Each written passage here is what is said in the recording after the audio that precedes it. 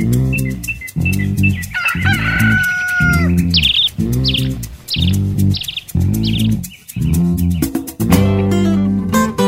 very good morning. Thank you for listening to News Around Uganda. Today, Monday, the 12th of April 2021. My name is Adi Fred Max. In our national news, Uganda and Tanzania have signed an agreement allowing for the construction of a 1,445-kilometer crude oil pipeline in the East African region. The $3.5 billion project will connect Uganda's oil fields in Hoima to Tanzania's port of Tanga. The signing ceremony was attended by the president of both countries, together with the oil companies led by French oil giant Total and China's CNOOC. Tanzania's President Samia Hassan Suluhu said that 80% of the pipeline will run through Tanzania and that the project is expected to create more than 18,000 jobs for Tanzanians. This project will have an impact on socio-economic development and geostrategic dynamics. Among other benefits, the project will yield revenues to both countries while creating short and long-term employment for both highly skilled and semi-skilled professionals as well as casual laborers, thus addressing the unemployment challenge, especially among the youth. President Yoweri Museveni said the project has to begin with immediate effect for the people of the two countries to start enjoying the fruits of the project. He called for cooperation from the East African countries to make the project a success. This project should in addition serve to awaken all Africans that prosperity and strategic security are only possible if we use the Pan-Africanist approach that gives us a bigger market and rationalizes economic linkages. I cannot end these brief remarks without thanking Her Excellency Samia Hassan for indulging my sentimental request of conducting this signing ceremony on the 11th of April 2021. The Ministry of Health has increased the bracket of people eligible for vaccination from 70 years to 50 years. While speaking to the media in Kampala, the Minister for ICT and National Guidance, Judith Nabakoba, said that also individuals between 18 years and 50 years with underlying conditions such as hypertension, diabetes, among others, are now eligible for vaccination. Also, all individuals between 18 and 50 years with underlying conditions such as hypertension, diabetes, liver, heart, all kidney issues are now eligible for the vaccination. The vaccine is our hope towards the end of COVID-19. It will also help us to resume some of the sectors that are still under restrictions. So it is very important that we embrace it and we go for the vaccination. It is very, very important. Meanwhile, Minister Nabakoba warned school administrations, students and parents against involving in malpractice as students, especially Senior 6 candidates, are doing their exams. A total of 98,393 students are doing their exams. This year's exams are being conducted under the new UNEB Act that was recently gazetted. This time, all those who neglect their duty in reporting or preventing malpractices will also be arrested. Punishment for offences under the exam malpractices have been increased from 6 months to 5 years. All payment of a fine of 5 million Ugandan shillings. All both. The chairman of Kampala City Traders Association, Kayondo Everest, has warned government against imposing taxes on some businesses because they may collapse. Among the new proposed taxes in the next financial year include 70,000 shillings on the export of fish maw, annual road license fee of 200,000 shillings, 12% excise duty on the use of internet, among others. However, Kayondo says most of the businesses are under recovery following the COVID-19 pandemic effects, and if some taxes are not weighed, their advantage over the disadvantage may bog down the economy. Right now, what government should do is actually to look into each tax, its objective, but most importantly, those taxes which are intended for just increasing revenue, let them stay them for the time being, so that we fight against corruption, we fight against administrative expenditure, and we control those.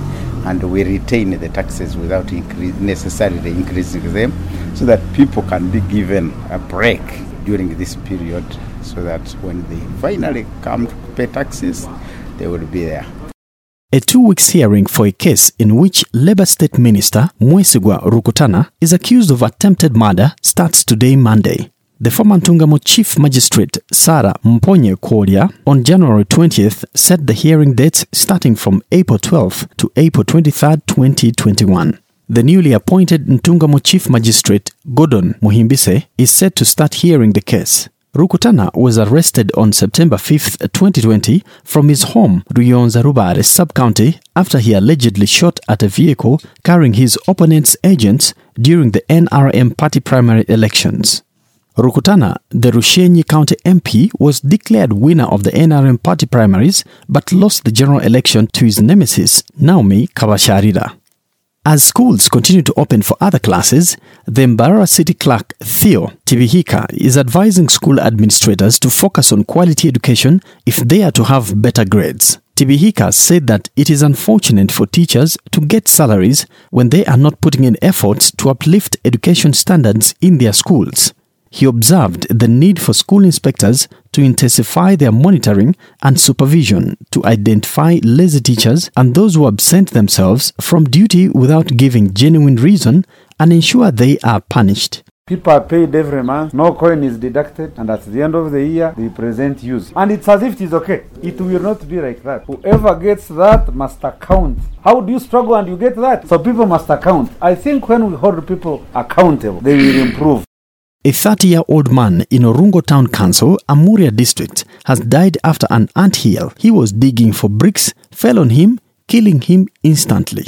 The deceased was identified as William Okole, a resident of Kaboloi in Palisa District, but has been residing in Odukutsel in Orungo Town Council. Stella Auko, the OCCID Amuria, confirmed the incident and cautioned persons digging out anthills for laying bricks to be careful. Matayo Oju, the area chairperson, said that he got a report about the incident and upon reaching the scene, he found the deceased lying dead with the anthill covering him. Kristen Nabulo, the mother-in-law to the deceased, said the deceased was contracted to dig out the anthill by a man only identified as Tony for 100,000 shillings. Simon Akopo, a boda rider and one of the first persons to reach the scene, said he was heading to Orungo carrying passengers and saw the deceased resting near the anthill before it fell on him, and on returning, he found when the anthill had fallen on him. The body of the deceased was last evening picked by the relatives and transported to Alisa for burial. The teachers from both government-aided and private schools in Arua City are set to receive their COVID-19 jab today, Monday. They will receive the first jab of the vaccine from the various vaccination points across the city after the first batch of the high-risk workers, comprising health workers, received the first dose. Teachers have been categorized among the high-risk workers who were considered to benefit from the countrywide vaccination that kicked off on Monday 10th, 2021. Raymond Ombere, the Principal Education Officer at Arua City, appealed to the head teachers to ensure that all their teachers are vaccinated against the pandemic. We are preparing to vaccinate teachers, and we request all the teachers, the head teachers, prepare the teachers. You will be informed of where your teachers should go for vaccination, and we want to request you to take this as important, because vaccination is a sure way of helping us to make sure that we protect ourselves against the COVID-19. Dr. Pontius Apangu, the Principal Medical Officer at Arua City, said that unlike in the previous vaccination where only 5 health centers were chosen, this time around the vaccination will take place in the entire health center 3s at the sub-county levels. There are about 3,000 teachers in Arua City in both government and private schools.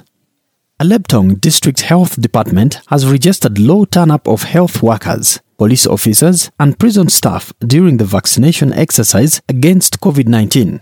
The acting district health officer of Alebtong, Dr. Tony Odung, said that after government decided to have all frontline workers vaccinated against COVID-19, they started with health workers, police officers, prison officers, but their efforts were frustrated with low turn-up of people for the vaccination exercise. Odung said the poor turn-up is being brought about by the people who are spreading negative information about the AstraZeneca COVID-19 vaccine being used. Odung said this week they will begin vaccinating all teachers in fulfillment of the guidelines, which requires all the frontline workers to get vaccinated. He asked people to disregard all information which is being spread against the vaccine, but instead embrace it because they have enough doses for the vaccine. Odung warned that another wave of COVID-19 could be coming, which therefore calls for people to be ready by getting vaccinated. Propaganda is not the right one. The information is wrong. Time will come when the vaccine will not be available. And they will begin looking for this vaccine. They will even pay money to get it. Because this thing tends to occur in waves. The first wave has gone. Second wave might be coming. Kenya is already experiencing second wave. So another wave might come in Uganda anytime. And this brings us to the end of news around Uganda this 12th day of April 2021.